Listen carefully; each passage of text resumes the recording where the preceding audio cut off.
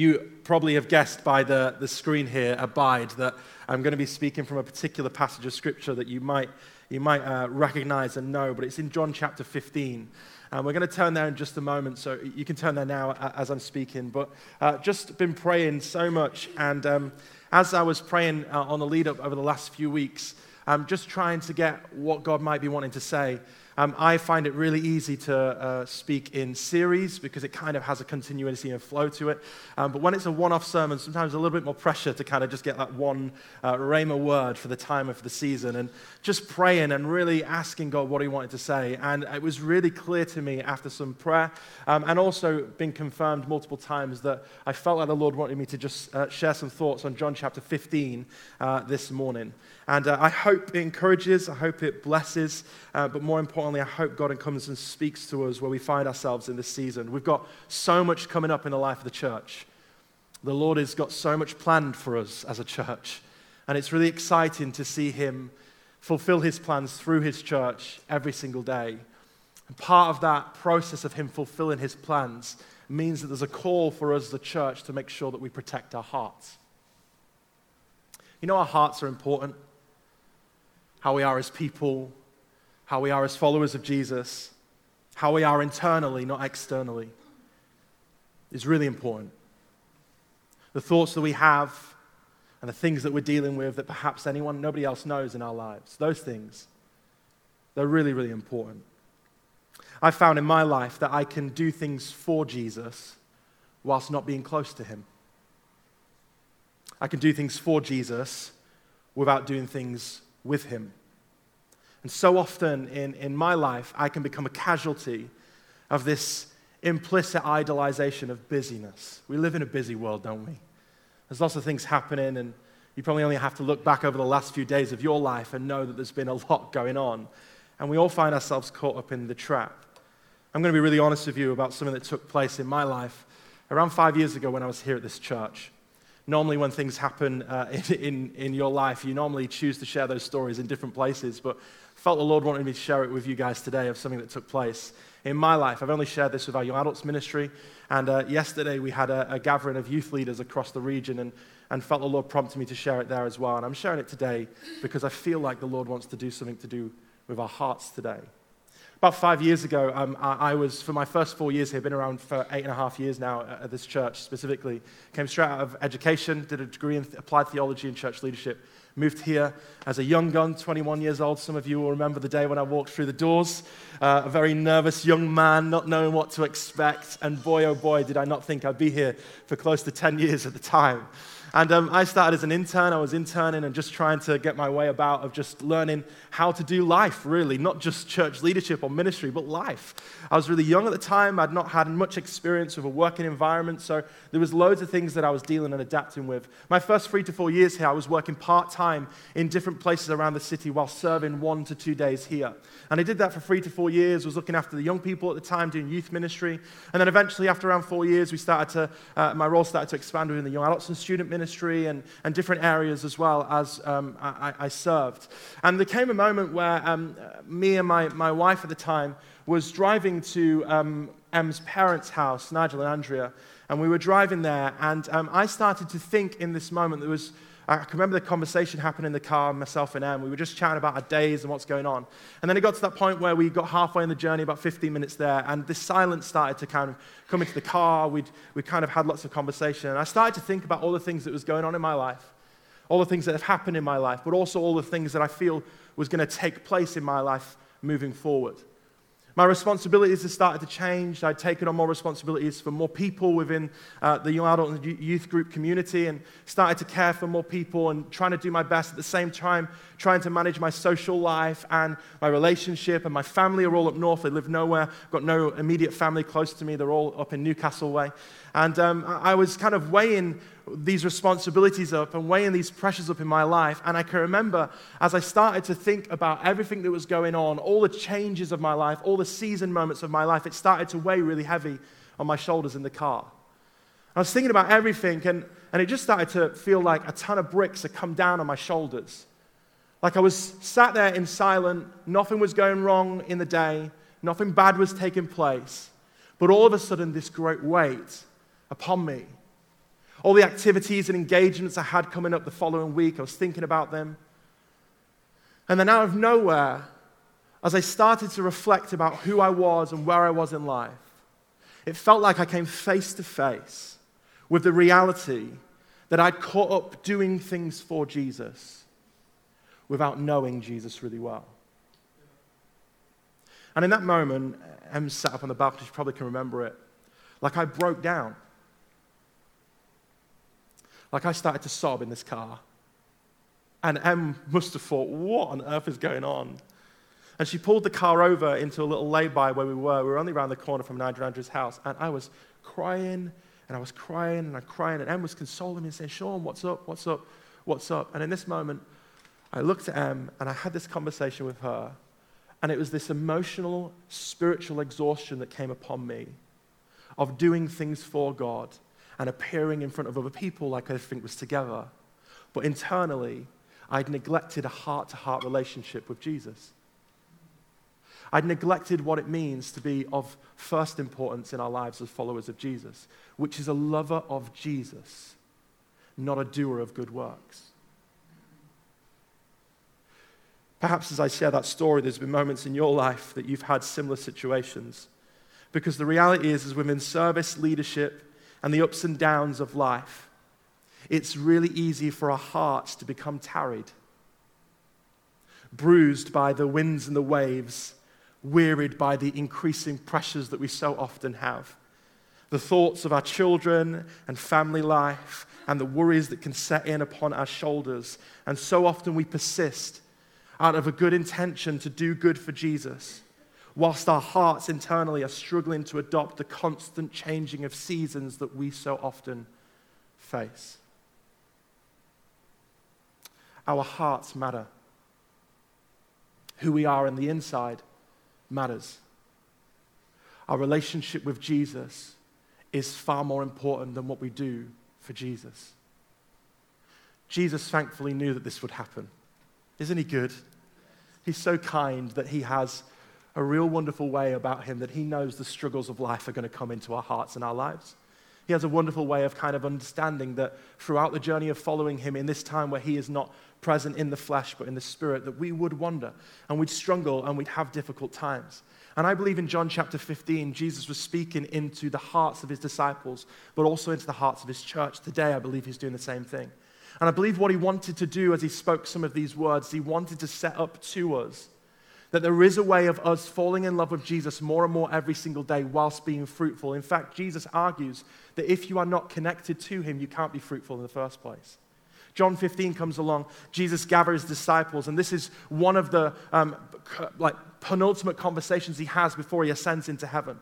These are words that he has to his disciples that he puts great importance on as his last words to his disciples as they're going to go out and build the church, go into the world and preach the gospel, come against all trials and difficulties. Most of the disciples and the apostles that he sent out ended up getting crucified and burnt alive for their faith. He knew they were going to have difficult moments in their lives, in their hearts and in their actions, and he starts to speak to them. And here's the words that he says in John chapter 15, verses 1 to 11. You can read it in your word as well, but I've got it in here, and I'm reading from the ESV version. And what I want you to notice how many times we see the word in here, abide. Abide is an incredibly critical aspect of what it means to be a follower of Jesus. And here is Jesus clearly, very clearly, trying to get us to see how important it is. He says these words to his disciples, and today he says these words to me and to you as a church. And may we read them with an open heart of Jesus speaking to our lives today through your word. It's not Sean's thoughts that's going to impact me. It's not Sean's thoughts that's going to produce change. It's this that we're reading together. The Word of God produces great change in our lives. So as we read these, may we have humility to say, Jesus, speak to me today. Speak to us today as a church, Lord. Come by your Spirit and help us adapt, change, and shift things that we may need to. In your Word we pray. I am the true vine, and my Father is the vine dresser. Every branch in me that does not bear fruit, he takes away. And every branch that does bear fruit, he prunes, that it may bear more fruit. That's good news. Already you are clean because of the word that I have spoken to you. What a wonderful sentence that is to us today. What a beautiful, beautiful verse that is. You are clean for the word I have spoke to you today. How amazing is that? That Jesus doesn't look at our rags and our dirtiness, but he calls us clean because of his words over our lives. Already you are clean because of the word that I have spoken to you. Abide in me and I in you. As the branch cannot bear fruit by itself, that's a really important phrase there. A branch cannot bear fruit by itself unless it abides in the vine. Neither can you, unless you abide in me. I am the vine, and you are the branches. Jesus is the vine, the church is the branches. Whoever abides in me, I in him, he is the one that bears much fruit. For apart from me, you can do nothing. That's a really interesting phrase there, considering my story when I reflect back. Apart from Jesus, we can do nothing. We can look to be doing lots. We can appear to be doing lots of good things. But apart from Jesus, it's nothing. If anyone does not abide in me, he is thrown away like a branch and withers, and the branches are gathered and thrown into the fire and burned. But if you abide in me, and my words abide in you, ask whatever you wish, anything you want, and it will be done for you. But by this, my Father is glorified, that you bear much fruit, and so prove to be my disciples. As the Father has loved me, so have I loved you. Abide in my love. If you keep my commandments, you will abide in my love, just as I have kept my Father's commandments and abide in his love. These things I have spoken to you, so that my joy may be in you and that your joy may be full. Speak to us by your word, Lord, we pray. In your wonderful name, amen. 11 verses we see here in Abide. If we could, Ollie, thank you so much. Go to the scripture. 11 verses here we see for Abide. And fascinating in these, it goes on. Jesus has a little bit more to say for the next 6 verses on this particular topic. But here in 11 verses, the word Abide is mentioned 10 times. 10 times in 11 verses. It sounds like Jesus is being pretty convincing of the word that he's wanting us to hear in these 11 verses. It's not a lot of the other things. It's largely this word, abide. He repeats this word, abide, again and again and again, because abiding in Jesus, abiding in the presence of God, abiding in his love is critical to our fruitfulness. If we long to be a fruitful follower of Jesus, if we long to be a fruitful church, the only way it is possible, there's no other way, the only way it is possible is by abiding and connecting our lives to the person of Jesus. It's by abiding in his presence. It's by abiding in his love, abiding in his commandments. I love this verse here where it says, abide in my love. If you can meet my commandments, you will abide in my love. Anyone heard of the love languages before? Yeah, there's that famous book that came out that helped us understand each other a little bit, and it's often used within like premarital counseling, all those different things. There's these like love languages that you will all kind of fall into play, and it shows you and speaks to how you receive love and how you give love. My love languages are really simple. I've got quality time, acts of service, and touch. 3 love languages, that is how I am. Gifts are not a large love language of how I receive, but they're the 3 love languages that I have. And I really found it helpful, myself and Em, in our short time of marriage over the last 4 years. We've been exploring what our love languages are so we can best serve one another, because we want to do that to the best of our ability. And one of the things when I started to read this, I started to think that this clearly here indicates the love languages of God. My love languages, quality time, acts of service, and touch. You're remembering more than I am. God's love language, obedience. You will abide in my love if you keep my commandments. Jesus ends with these thoughts here that I speak to you about this because I want the joy of the Lord to be something that you carry in your life, and it may be full.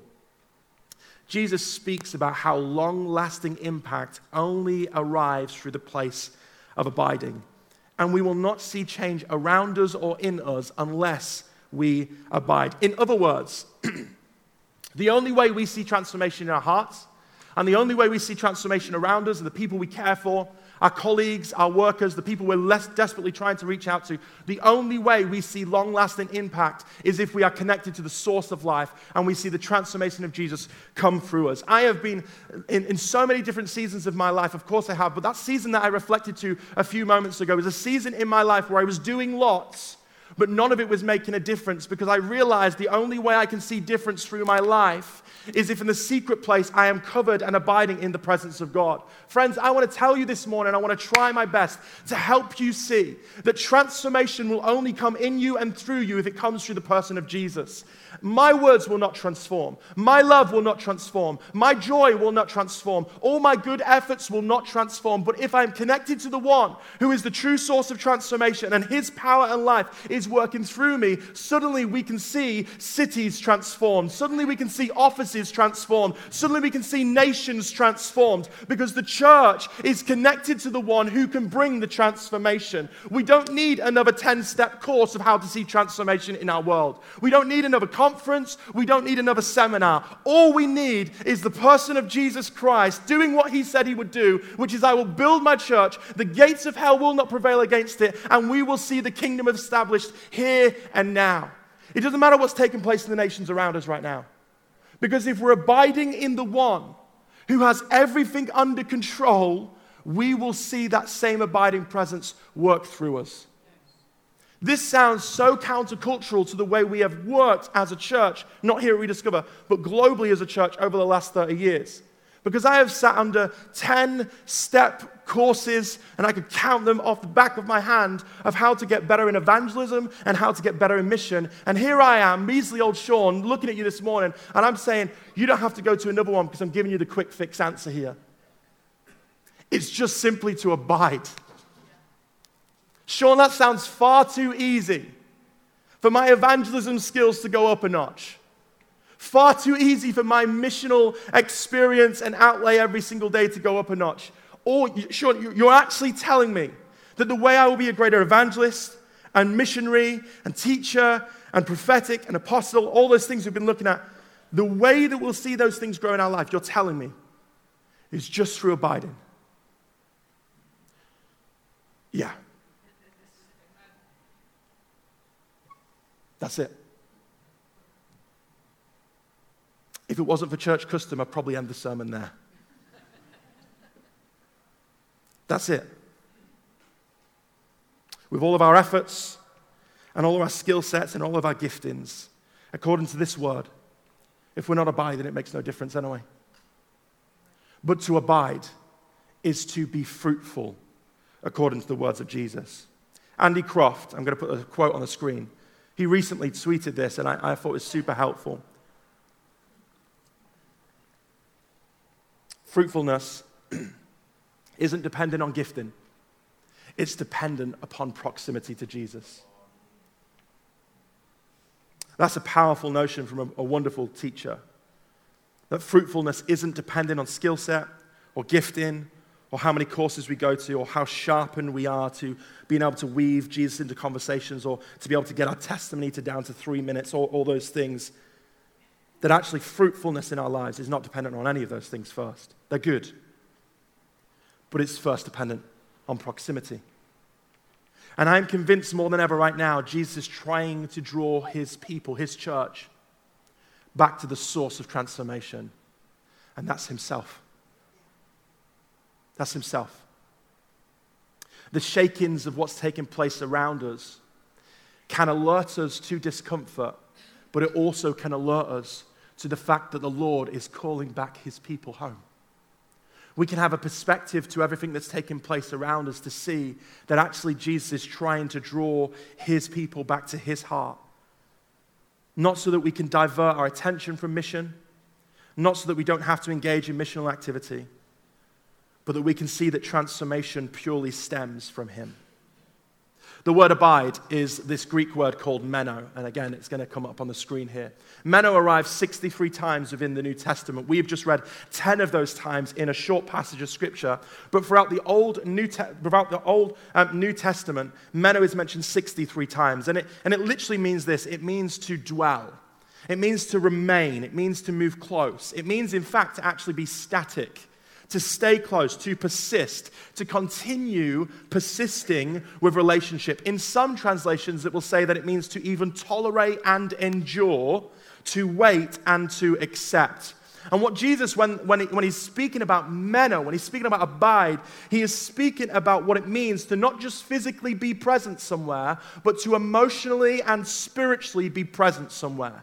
He is trying to get our attention to look at the fact that in order to follow Jesus, it's not just to physically show up in church, but it's to spiritually adopt our lives into the presence of God, where we build up enough stamina in ourselves to be able to remain, persist, and be in His presence. The Lord wants us to abide. He wants us to stay close. It means to push in, to press past, to not just think about that our lives as Christians is what other people see, but it's about what's going on inside.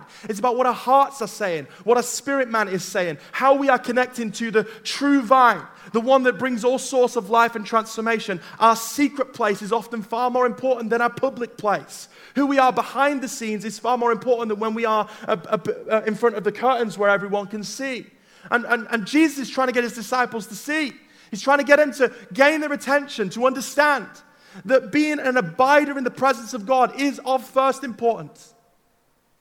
To stay close to His love, to hear the heartbeat of Jesus, to hear the voice of Jesus, to come into His word, to listen to what the Spirit is saying, to worship Him like we do this morning. To be able to do these things as a persistent nature of our everyday life, to say that I am longing to abide in the presence of God. We all know the story of Judas and one of the disciples in the scripture, right? The one that betrayed Jesus. I read something yesterday that really startled me, and it simply said this: Judas betrayed Jesus with a kiss. Most of you know that happened, right? Garden of Gethsemane. Mark and Nita and the family of ours have been there this week. They've literally been stood in the Garden of Gethsemane. Crazy perspective. And as they stood there, it took place in that moment. Jesus told His disciples that I'm going to be arrested and I'm going to go die, unfortunately. And they all get a little bit defensive, and He says, but I need to go. Where does He go? To the secret place. Interesting, isn't it? Jesus goes to the Garden of Gethsemane before one of the most critical moments of His life. One of the most critical, if not the most critical moment of our human existence. And He goes to the secret place. He said to the disciples, I'm going to abide into my Father's house. I'm going to go get alone with the Father. And that's where we get the beautiful prayer of Jesus. And it speaks about Him literally sweating drops of blood because of the weight that was on His shoulders in that moment. Judas, on the other hand, is not with the disciples. He's out with the Pharisees. He's with the scholars, the tax collectors, and he's with the army at the time. And he says, I'm going to lead you to the person that this Jesus is. The one who's saying He's the Son of God. The one who is being a hypocrite in His ways. The one who in Himself is blasphemous. He's going against everything we've been taught in the Old Testament. And I'm going to walk straight up to Him and I'm going to kiss Him on the cheek. And when I kiss Him on the cheek, it's going to be an indicator to you that this is the one that you need to arrest. This is the one you need to kill. And this is the one you need to crucify. So the scene maps out. Jesus is in the secret place. He's abiding in the Father's house. He's abiding in the presence of the Lord. He's praying to Jesus. He's saying, is there another way that this can happen? Can this cup pass away from me? Surely there can be another way. And he's hearing the voice of the Father. He's in deep communion, deep community with the Trinity, Father, Son, and Holy Spirit. And then He walks out and all His disciples are falling asleep, because who doesn't love a nap? He's frustrated at them. And then He sees this entourage walking towards the garden. And at the front of this entourage is this man called Judas. And Judas is like walking smugly. He's waiting for the cash he's going to get from doing this. He's been told, you're going to be rich. We're going to give you more money than you've ever had. Just lead us to the man that is Jesus. So he walks straight up to the crowd. The disciples at this point are kind of just waking up, a little bit awkward because they've overslept, and they're a little bit disappointed that they're falling asleep at a really important time. Jesus, though, is alert and awake. He knows what's coming. And Judas walks straight up to Jesus. And as he walks up to Jesus, he kisses him on the cheek, which is an indication to everyone else that this is the one you need to arrest. Judas betrayed Jesus with a kiss. And implicitly, this shows us that our public affection for Christ doesn't always tell the full story.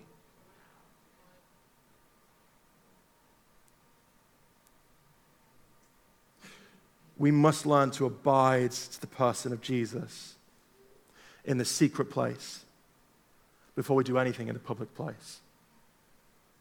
One of our forefathers in history said these words: Don't speak to people about God until you've spoken to God about people. You see, Jesus, I said it earlier, he wants our hearts, not our performance. He wants our hearts. He wants your heart. He wants you as a person, as a child, as a son and a daughter, as a friend. The next 6 verses in these, verses 12 to 17, Jesus goes on to speak about how you are no longer servants, you are my friends. And what Jesus is looking for as a church is our hearts. It's that we'll be solely surrendered to him. It's that we'll be attached to him as a branch is attached to a vine. It's that we'll be close to him. And it's even so much that we would be lifted up by him. When Jesus was telling this story, most scholars and people who are involved in a lot of the hermeneutics would believe that this was a story told where there was lots of vine trees around. Jesus was amazing at kind of finding modern day principles and relating scripture to them. And most people would believe, because he's speaking in this passage of scripture about how there's a branch that's fallen to the ground, and that branch, when it's not attached to the vine, will wither and grow old and it won't bear any fruit. But if it's taken away, it speaks about being taken away. It will be attached to the vine, and there it can bear much fruit.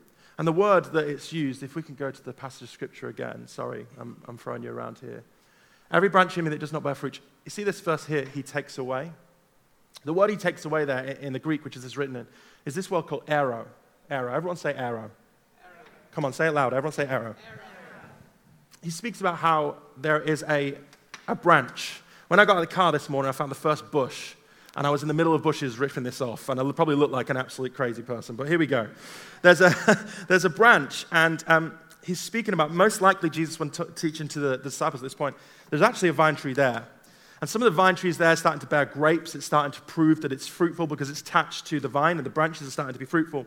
But most likely what took place when Jesus was teaching the disciples here, probably a lot of them around, is he speaks and sees that there's a branch on the floor. And he says that any branch that does not fruit, he takes away. He takes away branches that don't bear fruit. He takes them away. And then he prunes the branches that are bearing fruit. And this word arrow, in actual fact, the translations that we read in the Greek, that we translated to the English, he takes away, is probably not the greatest of translation, because the word arrow that's used here is actually a word that means lift up. It doesn't mean to take away, it actually means to lift up. He lifts up. And what they would say and what they would believe is actually, when you have branches from a vine tree that's starting to grow and bear much fruit, the grapes stop to birth. And the grapes stop to come forth when the branch is hitting the floor. So Jesus here was actually probably speaking about when our branches get a little bit too heavy, when life starts to play on our shoulders, when we find ourselves in the dirt, just like this branch is, he doesn't take it away from a place of anger or frustration. Instead, arrow, he lifts it up. How many of you here have been lifted up by God at some point in your life? From the dirtiest of places, from the most broken places in our hearts and our lives, when we feel like there's nowhere else to turn, when we feel like the eyes are staring upon us and judgment is coming.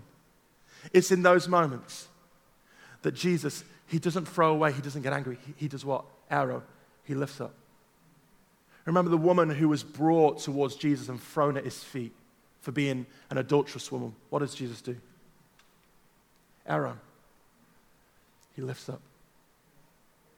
In the book of Acts, the disciples were told that they needed to stop preaching the message of Jesus, otherwise they'd be thrown into prison. And here's what it says. Use the same word again. They lifted up, arrow, they lifted up their praises to Jesus. We all know the story in John chapter 11 of the moment of Lazarus, right? He walks to the grave.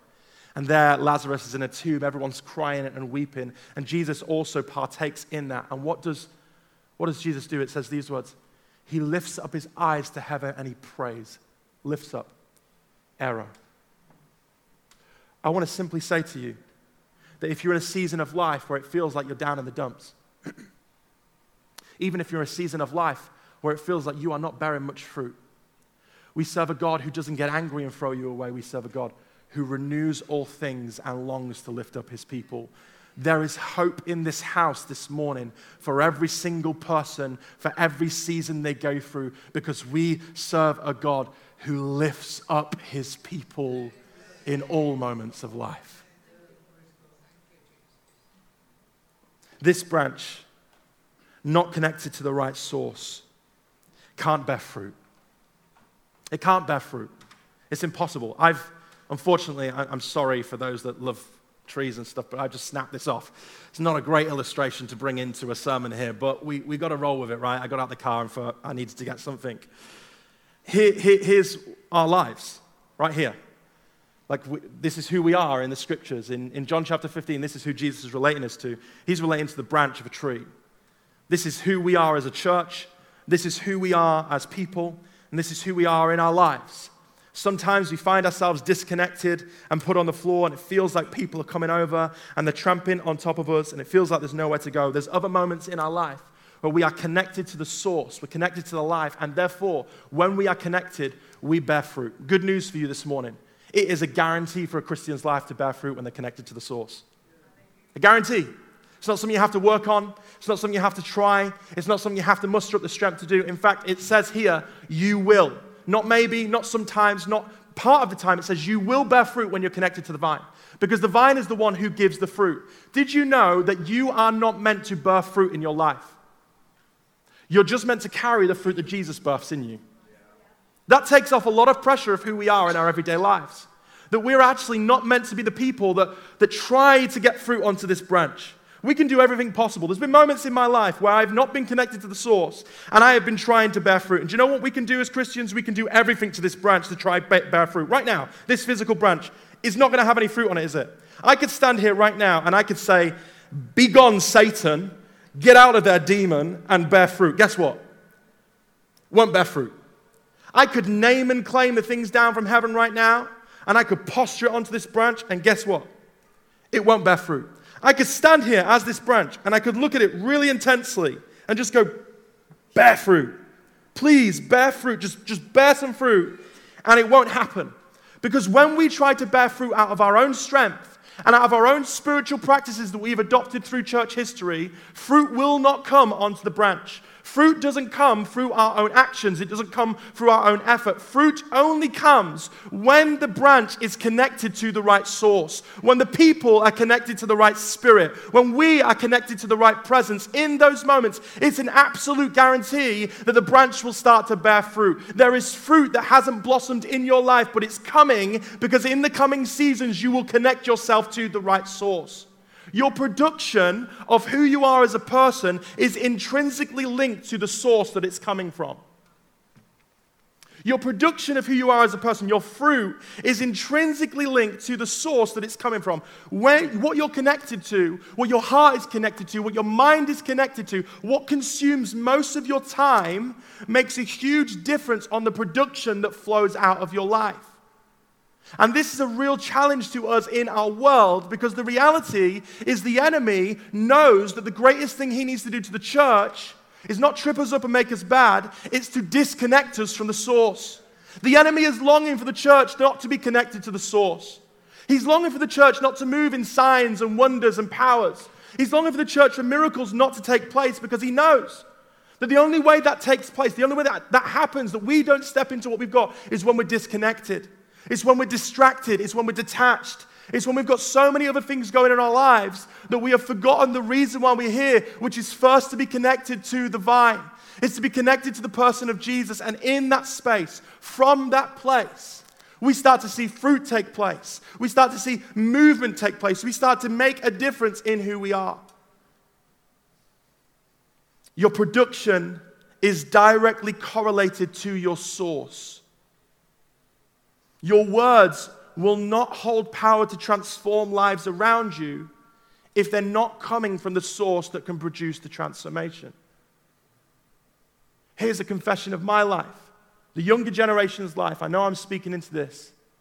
We're more connected to our phones and social media than we are to the Word of God. How do we ever expect to see change when this is our source? We won't. We won't see the power of God move. We won't see transformation take place when our hearts are connected to the wrong source.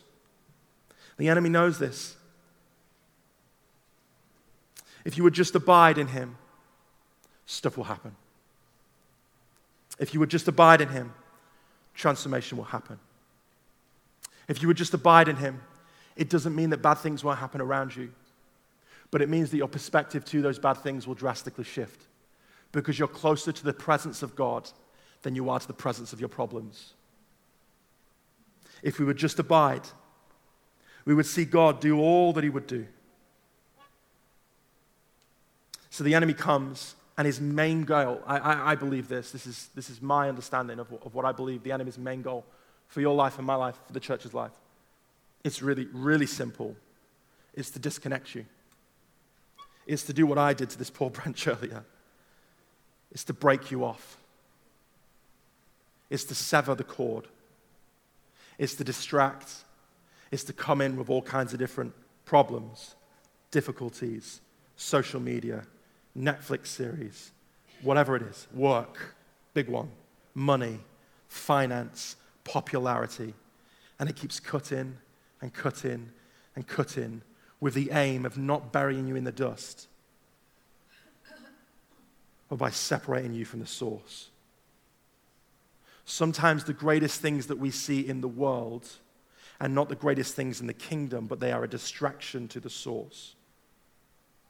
This is why you see people who don't know Jesus who could be appearing to live the most wonderful life. Because the enemy's goal is not to make us feel bad. Sometimes it's the opposite. It's to detach us from the source of life. So here's 3 things as I come to land, and I'm going to pray in a moment. I want to give you 3 really simple things. There's 1 or 2 or 3 of these. I hope that one of them will come and just provoke something in you to perhaps change this week. Just to provoke something in you to perhaps make a life altercation. And this first one that we're going to read of, I'm going to speak about how this was the change that I made 5 years ago. And it's a really critical one. It's abiding in Sabbath rest. You know, it was a command by God to rest. Wasn't an option, wasn't a good suggestion. It was actually a command. Now, when you actually grasp that, you grapple with it and you wrestle with what that means, it is the most liberating, freeing perspective to ever have, that God wants you to rest. Some of us feel guilty when we rest. You put your hand up if you've ever felt guilty for just resting. Oh, wow, look at that. Gosh, flipping heck, I didn't expect that. We feel guilty for it.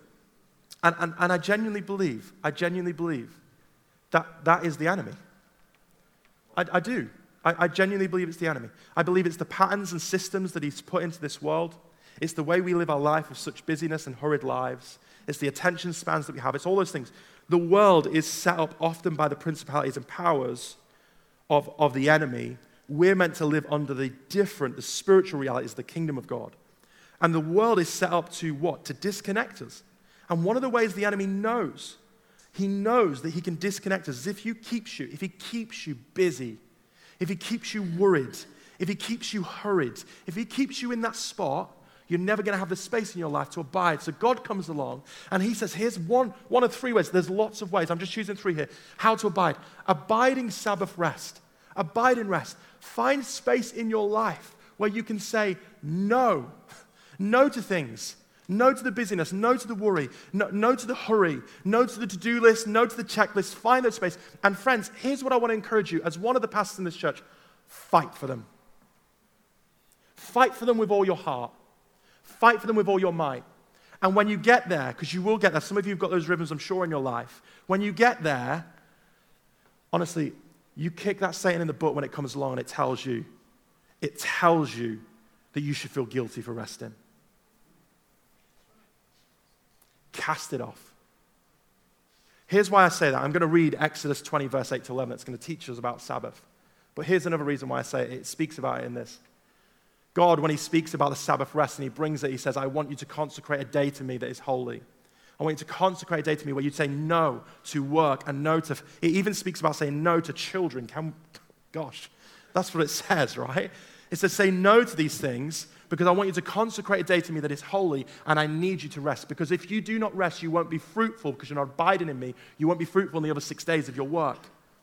All those 6 days that many of us put so much attention into being a good Christian, to being someone that just shows the person of Jesus. We're praying when we go into the boardrooms and we're meeting with people and we're in the coffee shop serving people. Whatever your work looks like, we're praying, God, please just let me be someone that shines with you today. I know so many of you long for that to happen, and you do that. And some of you are doing it because you're abiding. Some of you aren't doing it because you're not abiding. One of the principles of why that's not taking place is because you're not resting.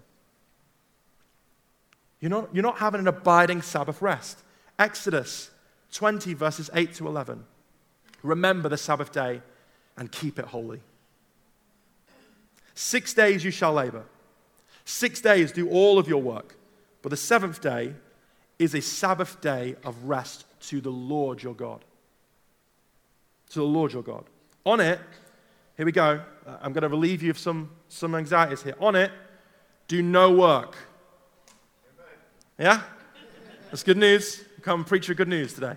On it. Do no work.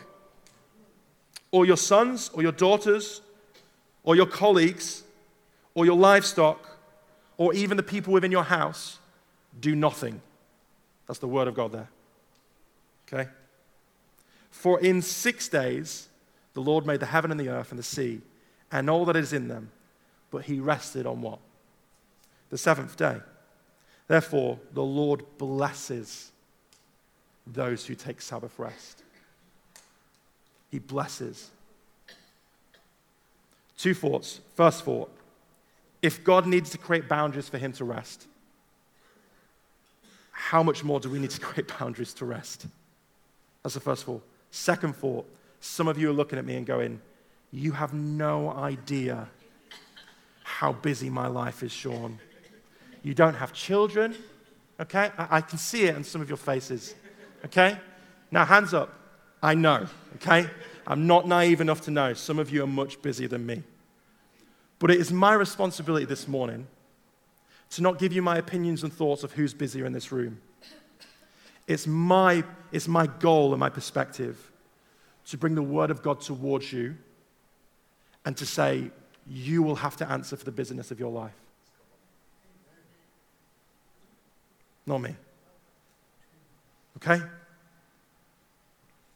I don't know if your busyness is detaching you from the vine. I will do everything possible. If I'm going to offend and frustrate, I'll do it. Because your souls are far more important than your productivity. Your hearts are far more important. Secondly, I could have gone on there, I'm sorry. Abiding in his word. This is a really, really simple one. I won't spend much time on this, but we do need to know that reading his word on a abide and persistent level. A persistent level. Remember that word abide, meno. Consistent, persistent, pressing in. It's really important. And coming to Sunday and hearing the word is not enough for your souls. I'm sorry, it's not. And again, and that sounds like it can sound really patronizing. I'm not trying to do that. I'm trying to allow you to see that the persistent nature of abiding in his word is far more important than your soul, because that's what's connecting you to the vine. Your branch will attach to the vine when you have a persistent nature of getting into his word. I was asked a question yesterday at this youth leaders conference, and the person that was doing one of the seminars, he wrote Psalm 119, verse 11, and he just read it out.